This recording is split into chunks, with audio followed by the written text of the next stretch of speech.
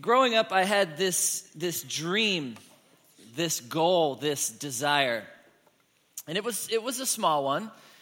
It was this. I wanted to be recognized as the world's greatest.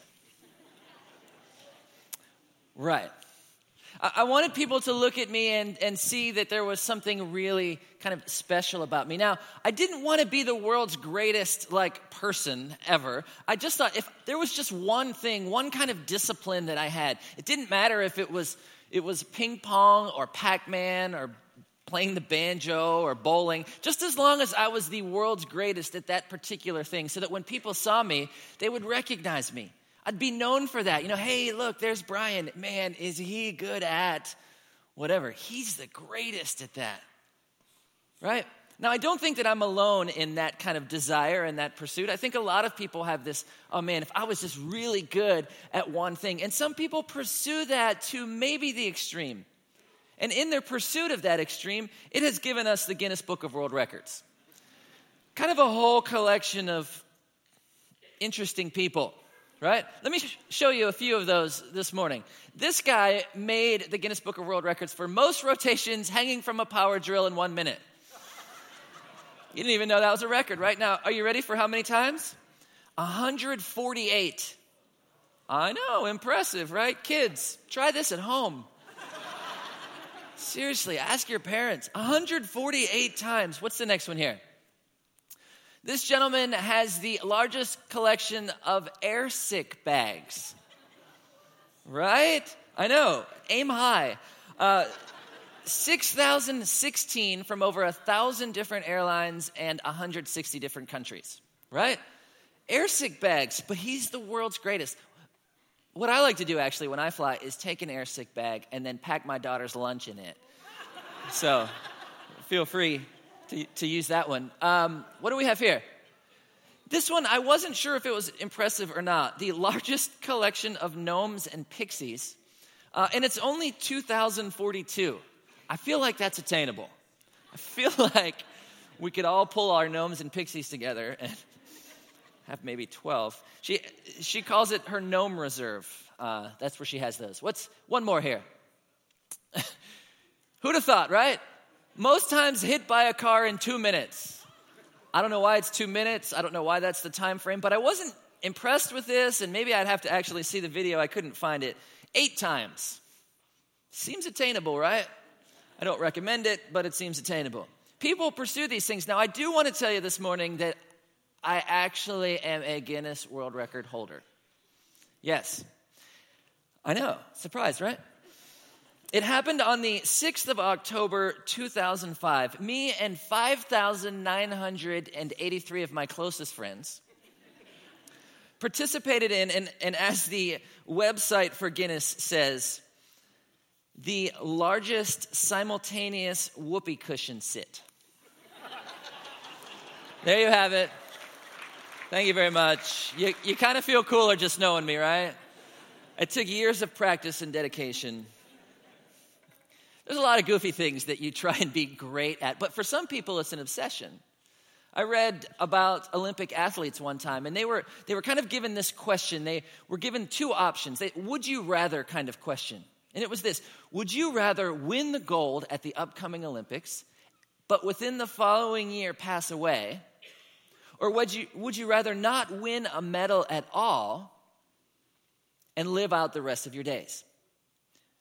Over 90% of Olympic athletes said, I would rather win the gold and pass away the following year. There's just something about achieving that goal. There's just something about being recognized as the greatest in the world. Now, it's okay to pursue excellence. It's okay to want to be great, but at what? At a certain point, you have to ask yourself, is what I'm doing important? Are the things that I'm pursuing to be great, do they even matter? Maybe a better question for us to ask is, what does Jesus view as great? What does Jesus recognize? What does he commend in Scripture? And maybe we should be pursuing those things. And that's what we're going to talk about this morning. We're continuing on in our series, Live It, as we kind of walk through the book of Mark. And last week, Steve did a great job of just kind of opening up to us the passage in the beginning of Mark chapter 7 where Jesus is talking to the Pharisees. And he's telling them, no, listen, you go through the motions. You honor me with your lips, but your hearts are far from me.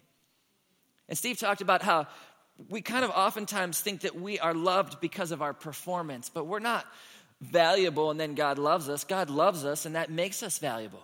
And he also walked us through this kind of preference versus principle, biblical principle issue, and how oftentimes we get our preferences confused for actual principles found in the Bible. And we talked about some of those things and learned about the importance of palates in worship. He also, the nerve of this guy, also put a picture up of a certain youth pastor on stage in jeans. So this past week, I found several embarrassing pictures of Steve. And I was going to show them to you this morning, but he's my boss, and I like my job. So I've created a website. No, I haven't done that. I'm not even sure if he's here this morning. So this week, though, we're going to springboard off of that story, and we're going to talk about one of the things that Jesus recognizes as great. And it's not position, and it's not power. It's not possessions. It's none of those things that oftentimes we usually pursue. It's something else. So if you have your Bibles, we're going to be in Mark chapter 7 this morning. And if you want to grab one out of the pew there, it's on page 1587. Now, this story is also paralleled in Matthew chapter 15. So I'm going to be adding some of the Matthew 15 verses in as we go, and it's going to round out the story a little bit more. There's some information that Matthew gives us. But this is one of those stories. It's just a few verses, but it has absolutely huge significance. Mark chapter 7, verse 24 says this: Then Jesus left Galilee. He went north to the region of Tyre. He didn't want anyone to know which house he was staying in. You see, Jesus gathered his disciples with him, and he went north. He was going on a road trip, and what better place to go on a road trip than Tyre? I don't know if you've ever seen Tyre, but this is what it looks like. It's beautiful. And if you're going to take a road trip with your disciples, you might as well go to the beach where it's warm, right?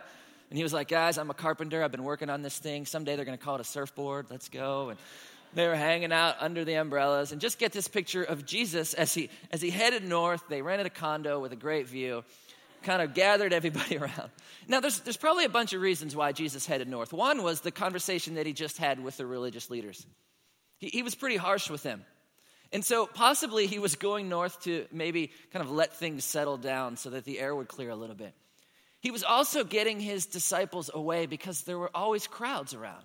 And he needed to teach them. As a matter of fact, verse 17 of that same chapter, just another instance, he went into a house to get away from the crowd. He kind of pulled his disciples around. There were things that he needed to teach them in the quiet of just them. And probably another very real possibility was that they just needed some rest.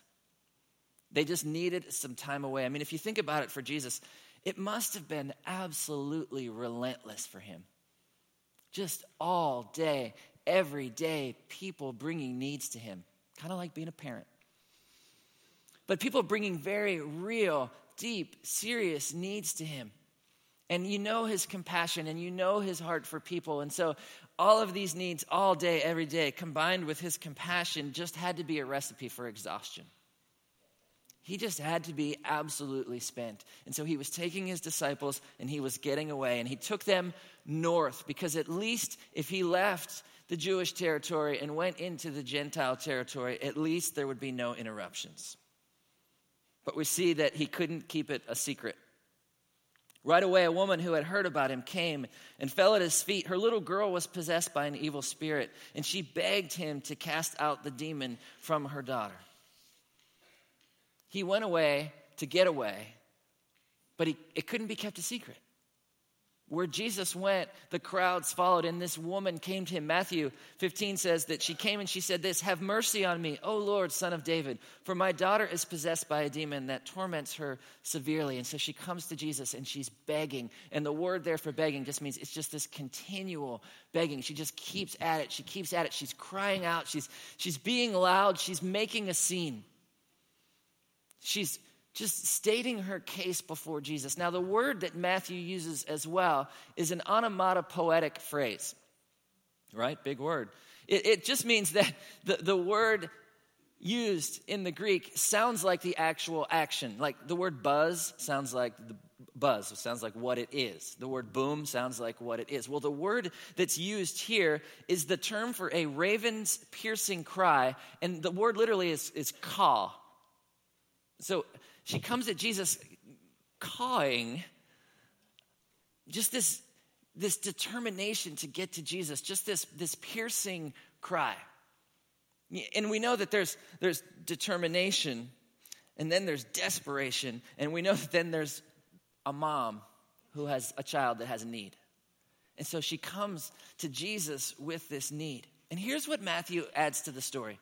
Matthew 15:23 says this, "But Jesus gave her no reply, not even a word." And it's interesting, right, that she comes to Jesus with this very deep need, and you know what she gets? Silence. And we understand that, right? I know that's happened to us. And then it says his disciples urged him to send her away. Tell her to go away, they said. She's bothering us with this persistent begging. Jesus, we're tired. We want to go surfing again. The game's on soon. You were just breaking out the chips and guac. Can she go away, please? Right? Her need for the disciples is lost in her approach. The way that she approaches Jesus kind of takes away the need for them. They're just like, oh, please, stop. But Jesus then doesn't say a word. And it's interesting, right? It's interesting that she's met with silence, and we're not exactly sure why. Maybe, he was going to test her. Maybe it just wasn't his time.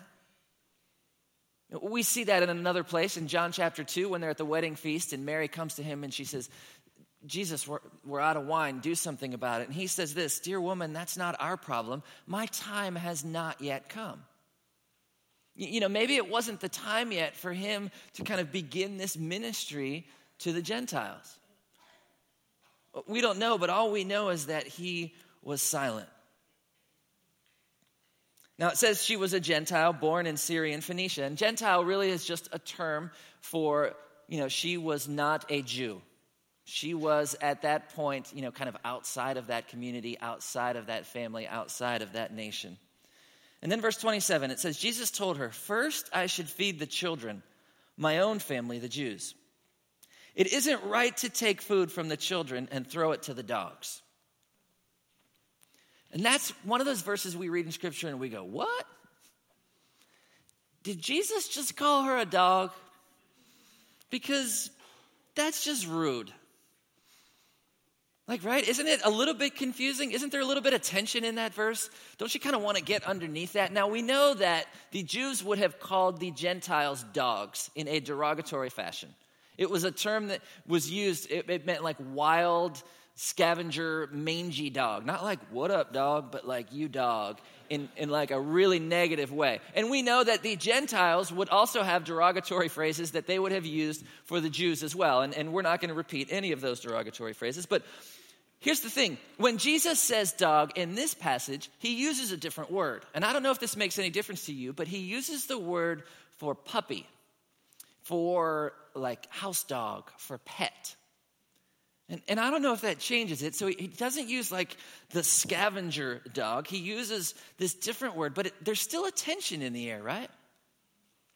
I mean, we can't really get past it. There's still somewhat of a tension. And I don't know, again, is this to see her response? Is this to test her persistence?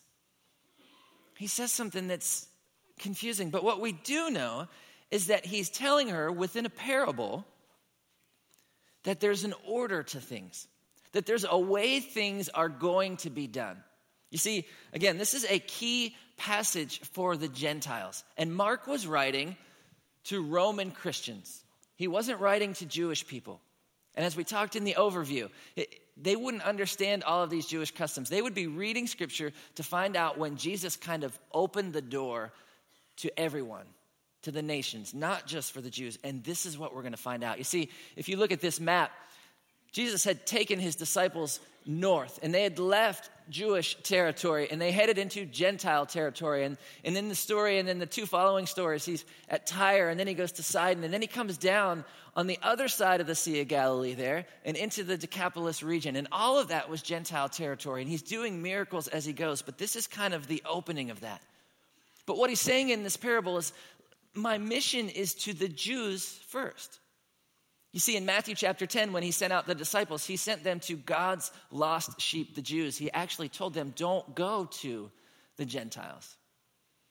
We see in Romans chapter 15, he says, remember that Christ came as a servant to the Jews to show that God is true to the promises he made to their ancestors. Jesus came to be a servant to the Jews because of this promise made in Genesis chapter 12 to Abraham.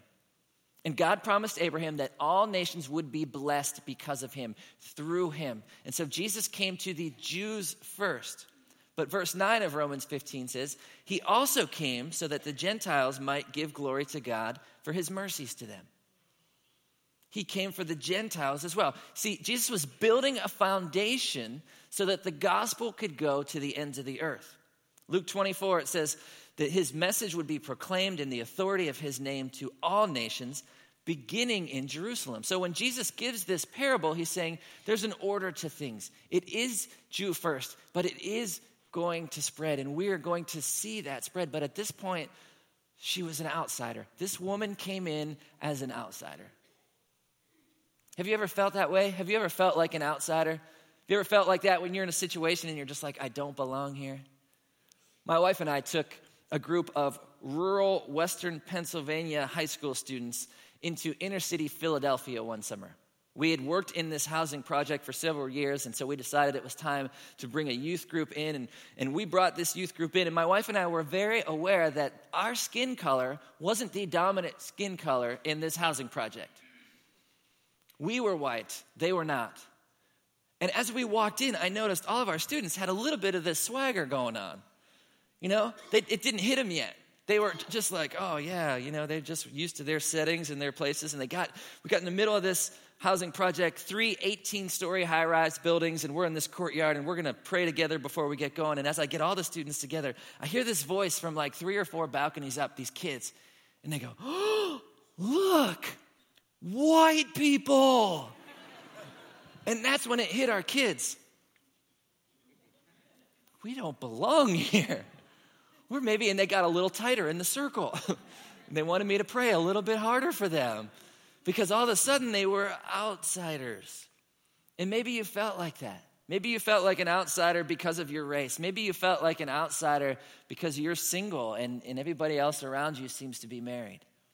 Maybe you feel like an outsider because you have a different religious background than other people, or educational background or professional background. All of us have had that feeling at one point or another.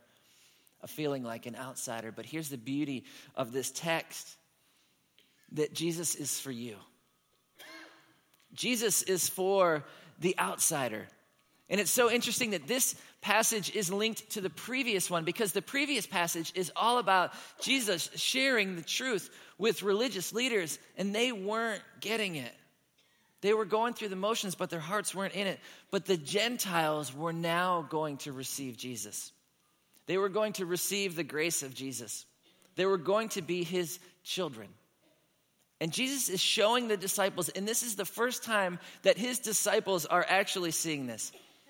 They're the first time that Jesus is going to perform a miracle in front of his disciples to show that the door is opening that way. He's saying, everything I am for the Jews, I am for the Gentiles. I'm the Savior for the Jews, but I am also a Savior for the Gentiles. Jesus is beginning this passage like, I'm not going to play favorites. And so this is a big deal. This is the beginning of a movement for the disciples in their minds. It's also a big deal for this woman, because there's a moment here for her as well. When Jesus says it isn't right to take food from the children and throw it to the dogs, it's a defining moment for her. You see, she's come to Jesus and she's met with silence. And then the followers of Jesus want to get rid of her. And then the answer that she's given to all of her pleading is confusing. It's not that encouraging. So what's she going to do in this moment? Because she can respond in a bunch of different ways. She could respond in pride, right? She could respond, how dare you give me the silent treatment? Or I don't have to stand for this. I don't need your attitude. I don't need you. If that's how you want to be, I'm going somewhere else. Have you ever had one of those moments where you feel like somebody said something to you and it's just bristled, something inside of you has just bristled, and you just get this like, don't you disrespect me kind of sassy? Yes. I love to play basketball. I used to play basketball all the time. Every day in the summer that I could play, I'd go to the courts outside and play. Now, there was courts where the decent kids played, and then there was courts where the really good kids played, and I always went to those courts where the really good kids played. And what you do when you roll up to the court by yourself is you got to figure out who has next, who's got the next game, who's got next. So you ask everybody, who's got next, who's got next. And when you find out who has the next game, you need one. You need one, and so you'd always find that guy who had next and to see if he had a full team. You need one, and invariably, I'd be like, you need one? And they'd be like, yeah, not you though. I need one, just not you. See, I haven't always been this physically imposing. Hard to believe, but I grew up a little skinny, a little scrawny, right? And so invariably, I heard at the basketball court, all right, I'll take the little guy. I'll take the scrawny kid. I'll take the short kid, right? And now my response could have just been pride. It could have been anger. Don't you call me down, I'll kick you in the shin and punch you in the stomach. It's all higher I can reach, right? That could have been my response. But my goal was to get on the court. But I think there are times that we won't come to Jesus because we feel like, I don't have to stand for that. Or I'm doing okay on my own. Or, honestly, Jesus, I don't need to feel any worse about myself than I already do. And so we walk away pridefully. I think the other response could have been this. She could have felt too lowly to accept his offer, right? You're right, I'm not good enough. I don't deserve your mercy. What I've done is too bad for even you. You couldn't love me. In that basketball court, I could have been like, you're right, I'm short, scrawny. You got an attitude problem, I have an altitude problem. I'm out. Just walked away. Sometimes I feel like we just think our sin has just reached such a height that even Jesus can't overlook it. That we know that there's forgiveness verses in the Bible, but those forgiveness verses are for other people. They're not for us. At one point in my life, I received forgiveness, and then I put my faith in Jesus. But every sin from there on out, that seems to be a little bit weightier. And so we don't come to Jesus, and we distance ourselves from him just because we feel like things have piled up. John Newton, who was a pastor, abolitionist, who penned Amazing Grace, he said this, "You say it's hard to understand how a holy God could accept such an awful person as yourself. You then express not only a low opinion of yourself, which is right, but also too low an opinion of the person, work, and promises of the Redeemer, which is wrong." You see, when we don't come to Jesus because we feel like, we've just messed up too much, what are we saying about who he is? What are we saying about his sacrifice? What are we saying about the work that he did? She could have responded in pride, or she could have responded in this self-deprecation, but I think she saw a little bit of the gospel in this moment. Maybe she came in and she just saw that, hey, I'm probably worse than I thought. But you know what? At the same time, I'm more loved and accepted than I ever dared hope. And the beauty of what she says back to Jesus is amazing. She replied, "That's true, Lord, but even the dogs under the table are allowed to eat the scraps from the children's plates." Interesting response, right? She comes to Jesus and she's like, I'm going to keep pressing in. It's more about what you didn't say than what you did say, because you didn't say go home. So you're saying there's a chance, right? And she saw that maybe Jesus is good even when my reason doesn't exactly see it. And you know what the beauty of this story is? She gets it. And she's the first one in the Gospels that gets a parable of Jesus. The disciples were always asking Jesus, what does that mean? The religious leaders didn't get it. She gets it. She's the first one to answer back to Jesus with parable language. She's the first person to answer Jesus back within the parable. This outsider, this woman, this Gentile, this one that other people wanted to dismiss, she gets it. You see, we come to Jesus and we have all this about our rights. We believe in our rights. This is what I'm owed. This is what I deserve. But this woman isn't saying that at all. She isn't saying, give me this on the basis of what I deserve. She's saying, give me this on the basis of your goodness. And the whole meal that the Jewish people aren't really partaking in, I'm satisfied with just a crumb. And she gets it. And Jesus loves that she gets it. He says, good answer. Now go home, for the demon has left your daughter. Good answer. Matthew 15:28, he says, dear woman, your faith is great. Your request is granted. And her daughter was instantly healed. What does Jesus recognize as great? Her faith. When Jesus recognizes greatness, it's this faith in him. It's this trust in him. It's all through Scripture. When we see in Matthew 8, the centurion, when we see in Luke 17, the leper, Luke 18, the blind man, he commends their faith. Now here's a question for you. Where did she get this faith? Where did this outsider, this Gentile, this one from a different part of the world get this faith? Verse 25. Right away, a woman who had heard about him. She got her faith because she had heard about him. Because someone told her. She comes in, she calls him Lord, she calls him Son of David. Because that's what someone told her about who this was. Romans 10 says, faith comes from hearing the good news about Christ. She had her moment with Jesus. She had this amazing healing of her daughter. She got to be a part of this gate starting to swing wide for the Gentiles because someone told her. And I want to remind you this morning that there is power in the telling, that faith spreads in the telling, that there is power in your testimonies. We talk about a city at peace with God. And the way that we get a city at peace with God is sharing our faith stories. And I know we always discount those and we're always a little bit nervous about that. But God works through the telling. Faith comes through hearing. And so I challenge us again to be willing and to be courageous, to be bold enough to share our faith stories, to share just who Jesus is and what he's doing in our lives. The other thing I would encourage you in is just continue to lean in no matter what the circumstance looks like. And that just means continue to work out your faith in trust and humility. That's what happened here. You see, we have a miracle story here. It is the book of Mark, and as we talked about in the overview, Mark is just talking about action figure Jesus. That he's just going miracle to miracle to miracle, and we're just getting all these things, and it is amazing. And it would be really easy for us to say, well, guess what? Have faith, and it's all going to work out for you. And Steve talked about it a couple of weeks ago, that temptation to preach, everything goes better with Jesus.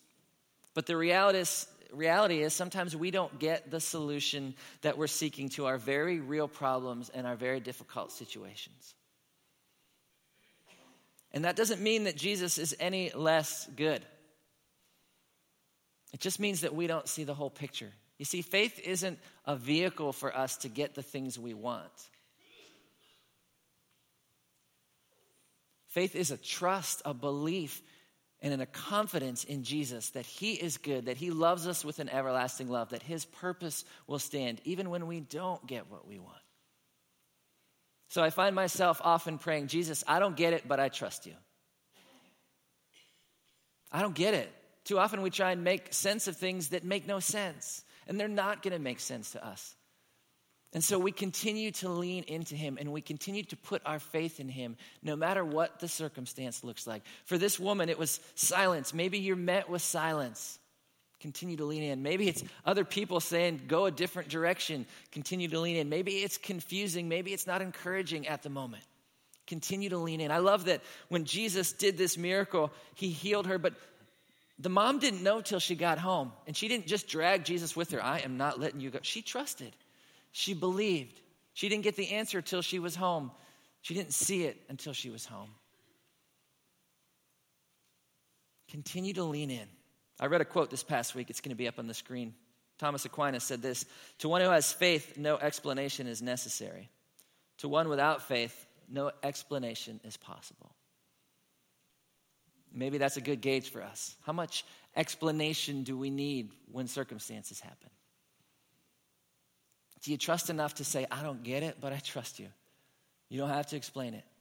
Because the other side of that is we understand that.